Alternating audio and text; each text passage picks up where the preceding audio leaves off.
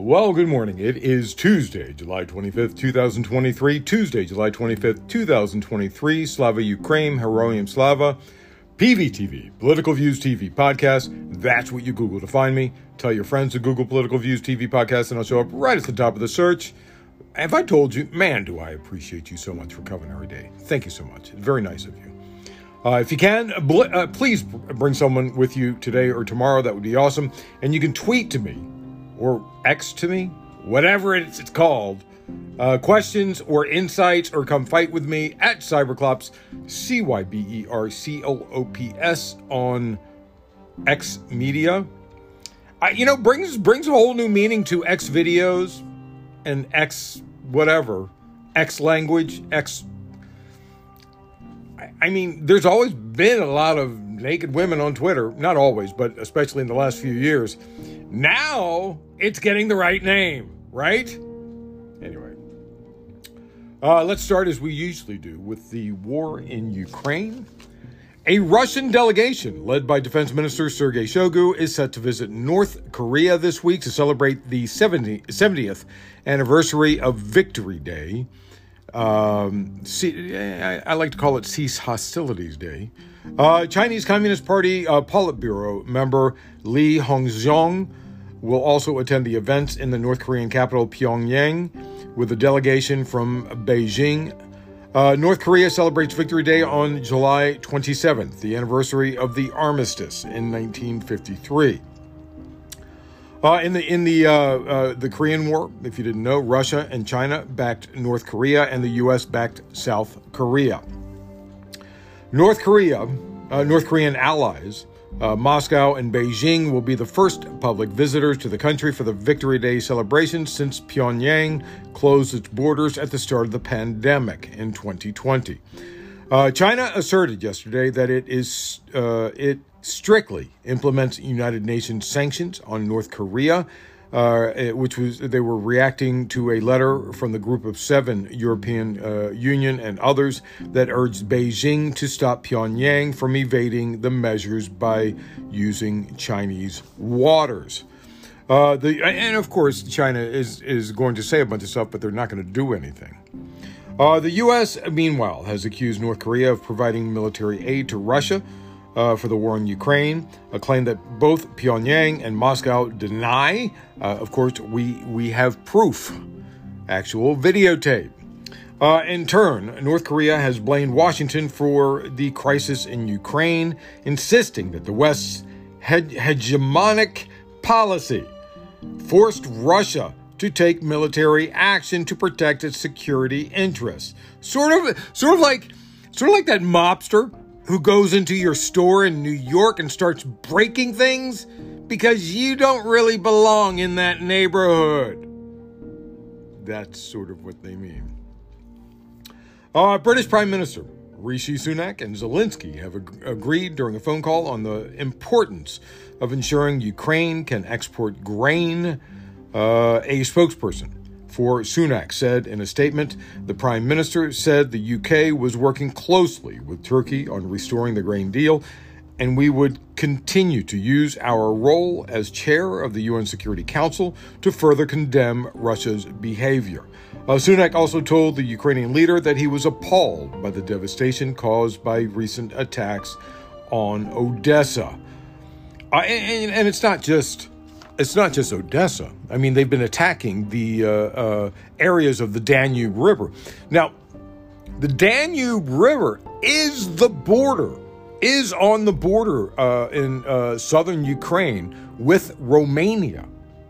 So a waiver of a missile going a few feet in the wrong direction is an act of war against NATO. So you might want to stay away from the Danube.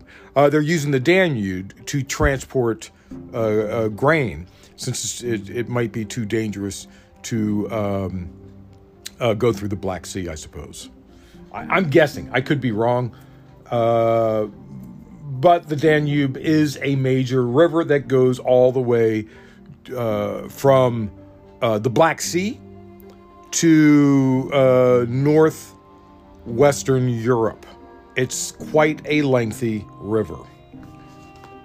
Moving on. Oleg Azarov, ambassador at large at the Foreign Ministry, told the Russian RIA news agency this week's Russia-Africa summit will discuss Moscow's grain and fertilizer exports. The Russia-Africa summit will take place in St. Petersburg on July 27th to the 29th. Ozarov told RIA the creation of logistics corridors, hubs, not only for food and fertilizers, but also for any other products that the Russian Federation produces. This will be one of the topics of discussion.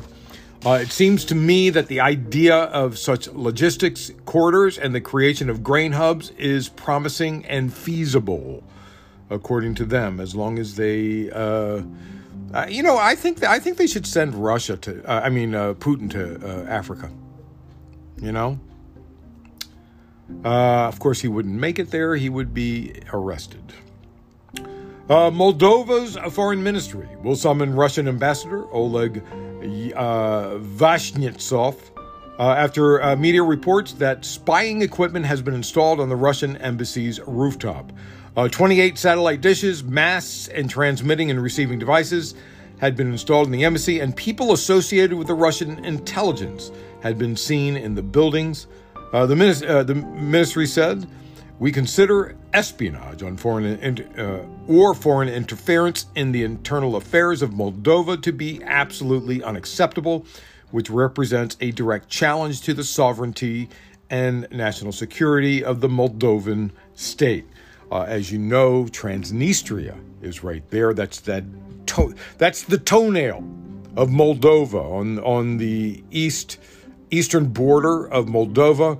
It's a sliver of land that Russia seized long ago, and they have not released, and Moldova wants them out. Also, if you remember a story we did, was it winter? I believe winter, when Russia was trying to destabilize Moldova so they could take over there. Oh man, it's getting nasty. After being asked about the Ukrainian attack on Moscow, White House spokesperson Karine Jean-Pierre told reporters, "As a general matter, we do not support attacks inside of Russia." Of course, they've been saying that for quite some time, but I'm sure on the sidelines they're like, yeah, this is working nice. That's what I'm thinking internally, they're saying. Russia launched its 6th air attack this month on Kyiv. Ukraine says all incoming drones were shot down and no damage or casualties were reported. Serhiy Popko, head of Kyiv's military administration, wrote on Telegram, "The air alert lasted for 3 hours. All air targets were detected and destroyed on the approach to Kyiv. According to the information at this moment, there were no victims or destruction in the capital."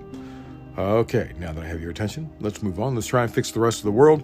By the way, a short one today. I don't have a whole lot of stuff. I mean, it's because so much came out yesterday, right? So much happened yesterday that we're still reeling, especially from Israel.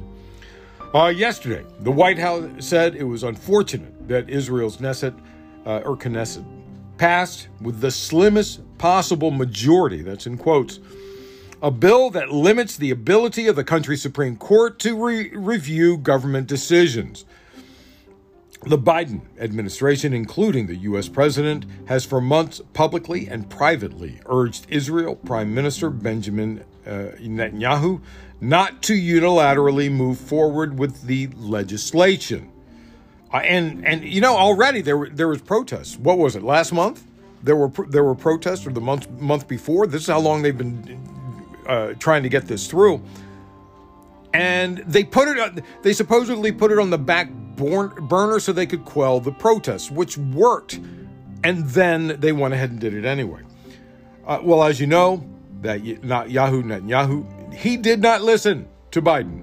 Less than 24 hours before the vote, Biden made a last-ditch effort to try and influence Netanyahu's decision on the vote by sending another public message. Biden called on Netanyahu not to rush the vote on the bill, saying he is highly concerned about the divisive legislation and its potential implications.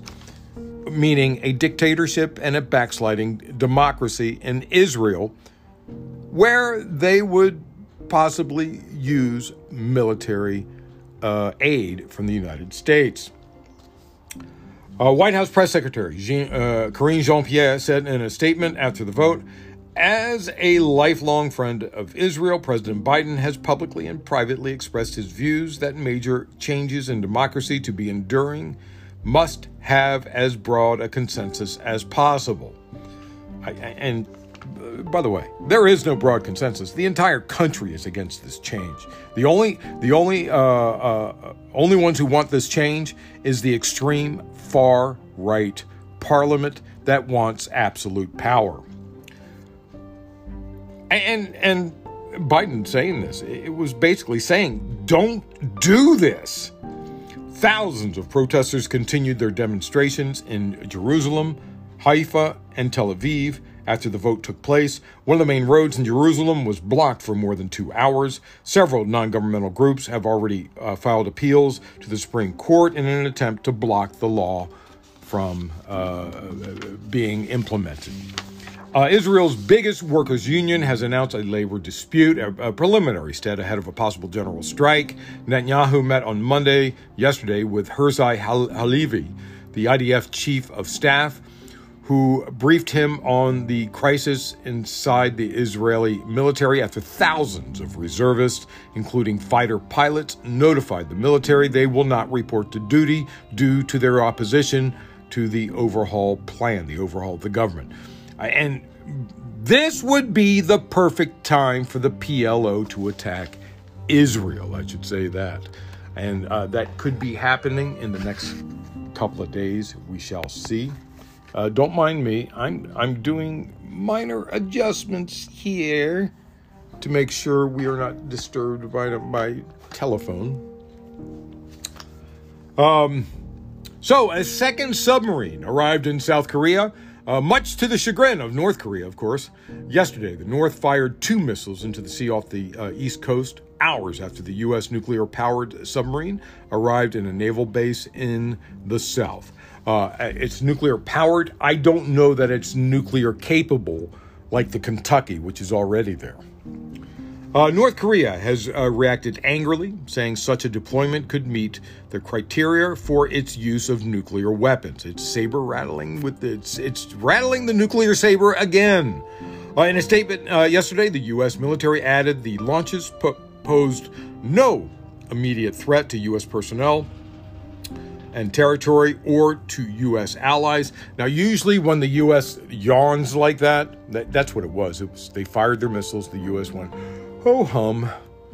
Usually what happens is they get more aggressive with their missile firing. That may happen today. We shall see.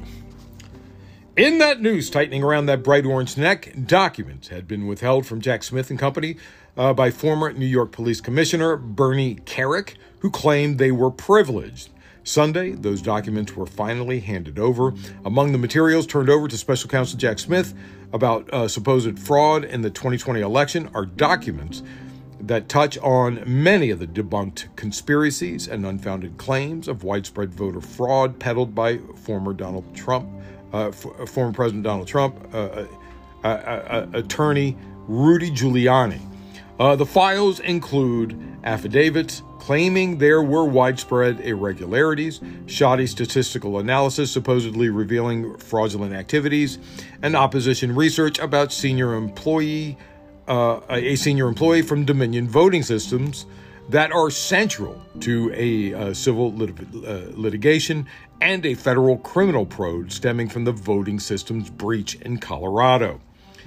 Remember, that was that woman that worked for the commission that went in and stole the computer code and posted it online. Remember that? That was insane. The documents turned over by Kerik also connect him and other members of the Trump legal team to the efforts to smear a Dominion Voting Systems executive, efforts that are now the subject of both a civil litigation and the Colorado State criminal investigation. One is a 29-page dossier on the executive, Eric Coomer, detailing his anti-Trump rhetoric on social media, as well as his background working for the voting machine company. The header of the document described it as written by a lawyer in North Carolina for the Rudy Giuliani, Jenna Ellis, Trump legal team, and other associated attorneys combating election fraud, 2020 presidential election. Coomer has brought a defamation suit against the Trump campaign, Giuliani, and others who promoted claims that he was connected to a plot to rig the 2020 election. Of course, another case Trump will lose will begin just from that. The documents turned over by Carrick also include a 105-page report from after the 2020 election compiled by the Trump campaign and Giuliani that contained the campaign's unfounded allegations of fraud, including witness statements and false allegations of overvotes and illegal votes. All this will be used to show, because these were all false allegations, it will show that Trump knew that there was a mistake with these allegations. They also include communications between investigators hired by Giuliani, including Carrick, about the debunked report about irregularities in Antrim County, Michigan, that Trump was repeatedly told was bogus, but continued to tout up to and on January 6, 2021. For months, Carrick had tried to shield some of the documents from investigators in Congress and the Justice Department, citing privilege. We know that never works. When criminality is involved, you can't cite privilege. Then, in recent weeks, Carrick gave the documents to Trump's 2024 campaign to review. After that review, the campaign declined to assert privilege, according to Carrick's lawyer, Tim Parlatore, who then turned over the documents to the Smith's office on Sunday. Bernie Carrick himself is also wanted to testify before the grand jury and could shed some light on what Giuliani and Trump knew and when they knew it and what they were planning at the time. Moving on. This is all just to get back at Democrats for their legitimate impeachment of Donald Trump. I remember Donald Trump threatened a Georgia representative with his job if he didn't produce 11,890 votes or something like that. He also threatened the sitting president of Ukraine with withholding aid if he did not open an investigation into Hunter Biden. Remember that. This is criminal. As far as I'm concerned, it's treason. Speaker Kevin McCarthy suggested that House Republicans may be approaching the point where they'd pursue an impeachment investigation into President Joe Biden. This is his biggest threat, the biggest threat from him yet. Every time McCarthy and company turn over a rock, they find nothing. So I'm unsure what it would be about, except maybe a fishing expedition. McCarthy's comments come amid a series of congressional investigations in the Republican-led House that have targeted Biden, his administration, and his family members. Most prominently, his son, Hunter Biden, who is not connected to any government work at all. Who cares? House Republicans have demanded that U.S. Attorney David Weiss, a Donald Trump appointee, answer questions about allegations from two IRS whistleblowers that the tax investigation into Hunter Biden's criminal probe was tainted by political interference. Claims Weiss and Attorney General Merrick Garland have denied. Hunter Biden has agreed to plead guilty to 2 federal tax misdemeanors as part of a plea deal. Any normal person who was in the same place Hunter Biden wouldn't get punished once he repaid his taxes. Nobody would care. But still, he has gotten in trouble. He shouldn't have gotten in trouble at all. In response to McCarthy, he even paid fines. Come on, it's ridiculous. He had paid the fines anyway. He had paid late fees anyway. In response to McCarthy, the White House criticized House Republicans' eagerness to attack the president regardless of the truth. White House spokesperson Ian Sams tweeted, "Instead of focusing on the real issues Americans want us to address, like continuing to lower inflation or create jobs, this is what the House GOP wants to prioritize. Their eagerness to go after POTUS, regardless of the truth, is seemingly bottomless." But this is all pressure from those hard right Trump Republicans. And Republicans are flailing. They are drowning in corruption right now and reaching for any floating twigs of impropriety on the Democratic side so they can appear not to be drowning in who they really are, complete corrupt politicians. They want anything so they can point and say, see, it's the same on both sides. Like that would detract from the fact that they are as corrupt as they are. Anyway,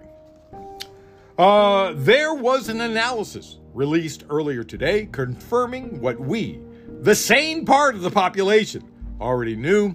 According to a rapid attribution analysis from the World Weather Attribution Initiative, the heat hell searing parts of the United States and Southern Europe would have been virtually impossible without climate change. By the way, I'm going to say it right now. This coming summer in Australia, in the outback, we're going to see 130-degree temperatures. I'm just going to say it right now. It's coming. Maybe more.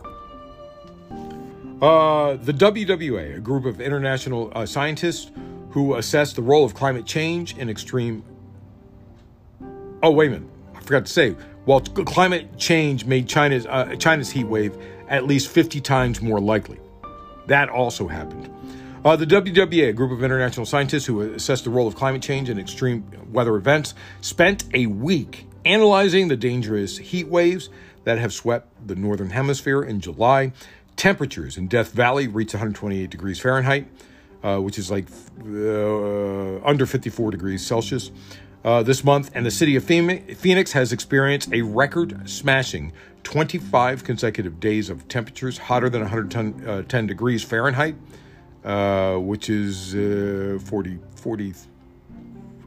also under 44 degrees Celsius. China posted an all-time high national temperature of 52.2 degrees, which is 126 degrees Fahrenheit, earlier this month. And in Europe, local records were broken across parts of Spain and Italy as temperatures edged towards Europe's all-time record of 48.8 degrees Celsius, which is 120 degrees Fahrenheit. The WWA team examined weather data and computer models to compare the world's current climate, which is around 1.2 degrees Celsius warmer than the pre-industrial era, with the climate of the past. They found that the role of climate change is absolutely overwhelming. Friedrich Otto, a senior lecturer in climate science at the Grantham Institute for Climate Change and the Environment at Imperial College London, said, "It would well be that this is what will be a cool summer in the future if we don't stop burning fossil fuels rapidly." In other words, this weather that we're having right now is going to be considered a cool summer, which is scary when you consider it. Hate to sound like an old fogey. Just saying. Me saying old fogey makes me sound like an old fogey because that's an old fogey term. But when I was a kid, if the weather was in the 90s, it was considered a heat wave. But now that's considered cooler weather. Is that insane or what? Actually, weather in the upper 80s, if it lasted, or in the mid 80s, if it lasted for a long time, especially in Washington, D.C., where I'm from, that would be considered a heat wave if it lasted for a week. We had 70-degree weather maybe in the 80s, in our summers, in Washington, D.C. Now it's 90s, hundreds. This is not normal. This is not normal. And by the way, the United States, that heat dome is moving north and east, and it's about to hit the East Coast. You can be damn sure that we're going to have 100-degree temperatures in New York, maybe later this week, maybe next week. It is going to be horrible if you're going to New York. I wouldn't plan on going there anytime soon if I were you. It's going to be terrible. Especially with the legendary East Coast humidity. I mean, anything over 93 degrees is going to be unbearable to the body, right? And we're going to see stuff in the hundreds. So forget about it. Forget about it. Anyway, like I said, short one today, only 27 minutes. That's it. Thanks for listening. Tuesday, July 25th, 2023. Don't forget, by the way, you have nothing to worry about. Republicans keep telling us that global warming doesn't exist. We're fine. Tuesday, July 25th, 2023. Man, do I appreciate you so much for coming every day. Bring someone with you if you can today or tomorrow, despite my short one today. PVTV, Political Views TV Podcast. That's what you Google to find me. I'll show up right at the top of the search. Tweet to me questions, insights, or come fight with me at Cyberclops, CYBERCLOPS. And remember, always remember, government profit is measured by the betterment of the people. Don't you ever forget it. At least that's how it's supposed to be. I'm Peter Lawrence, reporting from Los Angeles.